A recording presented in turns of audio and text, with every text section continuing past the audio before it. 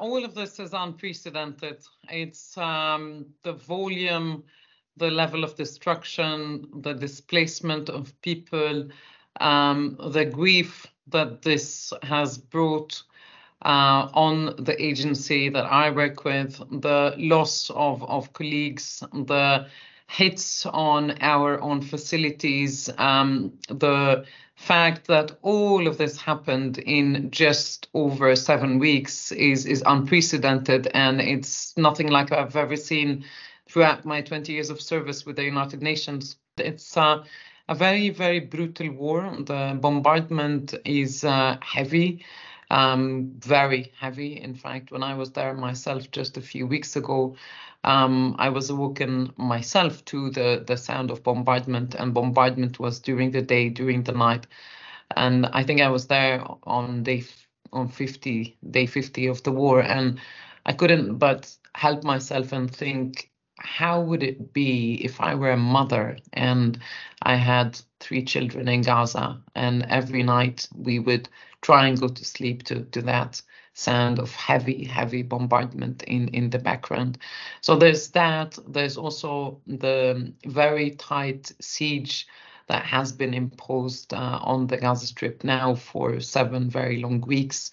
The restrictions on us in the United Nations and the humanitarian community to bring in the very basic of supplies. We're talking about food and water and fuel.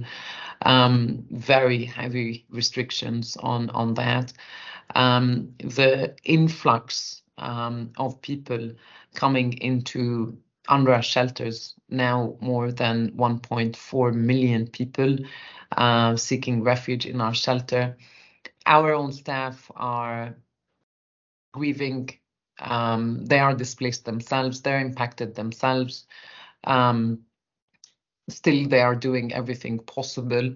There is the misinformation campaign. It is, in fact, a smear campaign we have been subjected to since the very beginning of the war, with cyber attacks, including on our website as one example, or on our donate site, or on social media, all sorts of sheer lies, really, and just rumors that continue to spread like wildfire.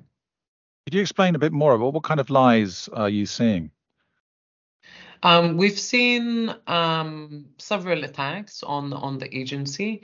One about how we teach and what we teach in our schools. Our schools at UNRWA, we have 700 of them, by the way, across the region. We are the only UN agency that has schools.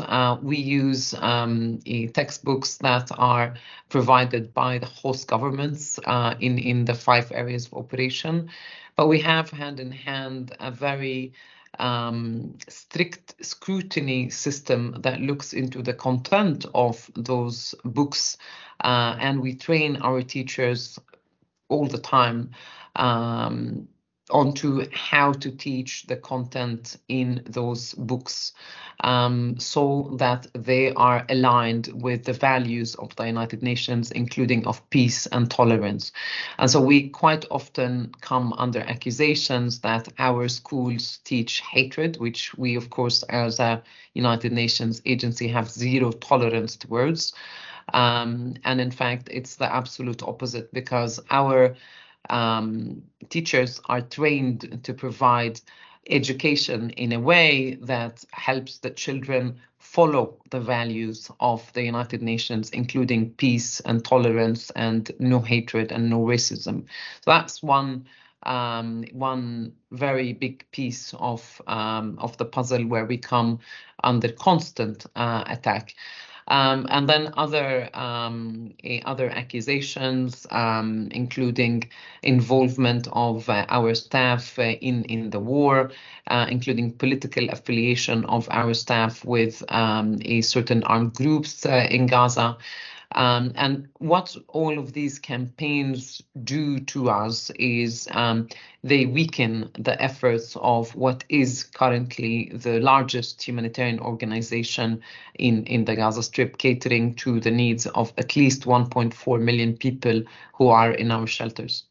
Your agency is under much more scrutiny than it has been since October the 7th. So for those who don't know much about you and what you do, could you just give us a brief overview of the agency, which has existed since the early days of the UN?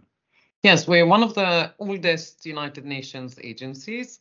And in the context of Gaza, we are the largest United Nations agency, not just now, we've been there for more than 7 decades in Gaza. We've been largely providing education in our schools. This is the largest program. Sadly, since the 7th of October, when the war began, we had to close all of these schools, and many of those schools have been turned shelter. We also provided primary health care to over 1 million people. We provided food assistance to more than 1.2 million people. We provided cash assistance to families in need, and some cash for work programs to families in need. UNRWA is seen and is currently a very trusted entity in the Gaza Strip by the communities themselves. They know what UNRWA does, who UNRWA is. And this is also why people come to our shelters seeking refuge and seeking protection and safety. They trust the United Nations blue flag to protect them and provide them with safety and with protection. And yet over 100 of your facilities, which are sheltering people, have been damaged since October the 7th. As I said before, over 130 colleagues of yours have been killed since then. Just as an organization, I'm just trying to imagine what it must be like on a day-to-day basis to keep going. How do you share this distress with each other as an organization? I think we have a team of heroes in Gaza. I mean, there's no question about that. These are our frontline workers who are there every single day in our shelters, providing assistance to people, listening to people, providing counseling, doing other things that may seem very simple, but in the context of war, they are absolutely life-saving, like collecting garbage, which started to pile up due to also to lack of fuel. It's the doctor who goes and sees an older person. It's that nurse that gives medicine to a diabetic patient. Despite the fact that 70% of our staff, Conor, have been displaced themselves. They've been forced to flee their homes themselves. Many of them have lost loved ones. I mean, the colleagues that we all lost, but in addition to that, neighbors, family members, they lost their homes. They lost everything. And yet thousands of them are still putting the UN vest on every single morning, doing that odd drive to the border to bring in much needed supplies, going to provide psychological counseling to a family that had just lost a loved one, going to sort out the medicines in one of the pharmacies. Heroic work on the ground. And I think it's also testament to the very strong sense of community that Gaza has been known for many decades. And this is probably the civil society and the closely knit community is what kept that society together during the war, for sure, but also during what has been more than 15 years of a very, very tight blockade with several cycles of conflict in between. If we take the longer view, the conflict has not been resolved since 1949. So you must be thinking, how does this play out? Have you had those kind of discussions? We've not had this sort of discussion at all, for a very simple reason, because we're focusing on the here and now, and because this is nothing like any of us have done. We come from a team that is very well experienced in conflicts and in natural disasters and in humanitarian work, a very solid team of professionals. But I think among all of us, despite the vast experience, we all say this is nothing like we've ever seen before. And so our focus right now is to support people who need us most on the ground in Gaza.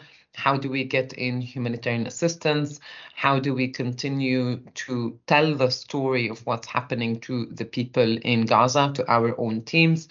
How do we raise the bar on advocating to bring an end to this war primarily through a humanitarian ceasefire? This has been our focus. Our focus has also been on getting a funding for the organization so that the organization continues to provide the assistance in Gaza. But also bear in mind, we also work in Syria, in Lebanon, in Jordan, in the West Bank, including East Jerusalem.